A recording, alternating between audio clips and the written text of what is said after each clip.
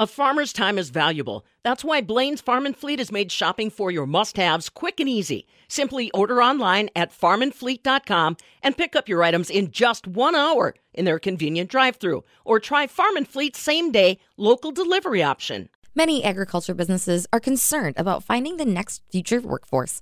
I'm Charity Seebecker with the Midwest Farm Report. I had the chance to talk with Secretary of Agriculture, Trade, and Consumer Protection, Randy Romansky, at Farm Technology Days, where he talked about that concern and how DATCP and their partnership with the Department of Workforce Development are working to combat it. First of all, agriculture is a $104.8 billion industry in the state of Wisconsin, but it's such an important part of the fiber of counties all across the state of Wisconsin. So clearly one of the things we hear from everybody that we talk to is they're looking for that next future workforce. So the partnerships that our agency, the Department of Ag, Trade, and Consumer Protection, has with the Department of Workforce Development are really important for helping to kind of fuel that interest in a signature industry for our state. Can you touch on training that staff has had to really help be that connection for different farmers who might have disabilities or who are utilizing those resources? Well, one of the things that we know is people who are farming love to farm. I mean, I've talked to so many people who say, this is what I want to do. I know this. And,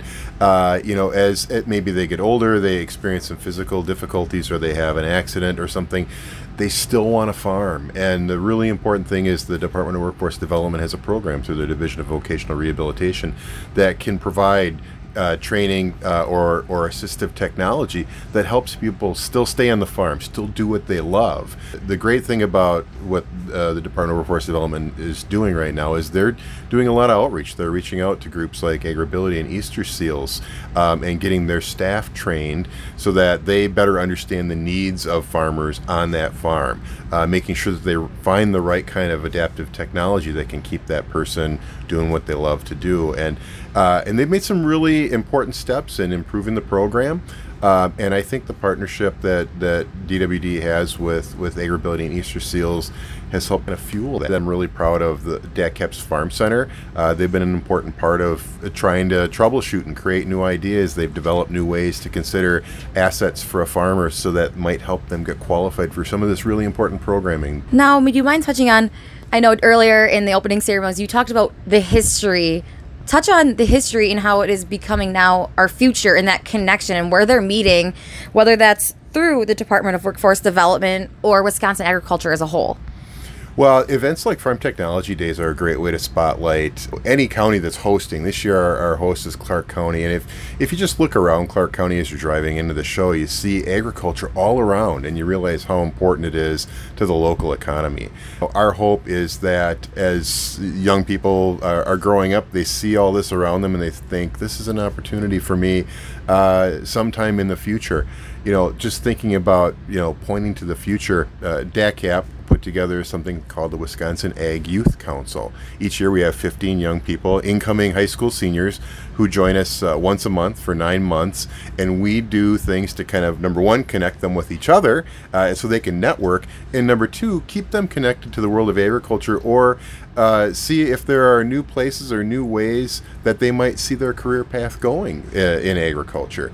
The really unique thing is some of the young people that are coming to this Ag Youth Council didn't grow up on a farm, but yet they see potentially their future in agriculture. And that's something we want to nurture, that's something we want to encourage, because I am constantly recruiting, and the future of agriculture in Wisconsin needs young people to be engaged. So working with that council, what has been some of the feedback you have received from those who have went through that, as well as where are they now? Are they in an agricultural field or in college in AgWise? How has it impacted them that you've seen? So we're just going to be entering our third year in September, so we're starting to kind of see how these young people are progressing, we think, in their career. And I can say that this year our summer programs coordinator, Natalie Rowe, was one of the students in our first year of the Wisconsin Ag Youth Council. So she's working for us this summer, and you'll probably see her on the grounds. So there's one example, but we've also had examples of young people who have met their college roommate as part of the Ag Youth Council, and they're all going, and most of them are going on to ag programs, and whether that program might be here in the state of Wisconsin or elsewhere. The thing that I say on the last meeting is, remember, you can always come back to the state of Wisconsin for your future in the agriculture industry. And I think it's such a great way to build that foundation for the future.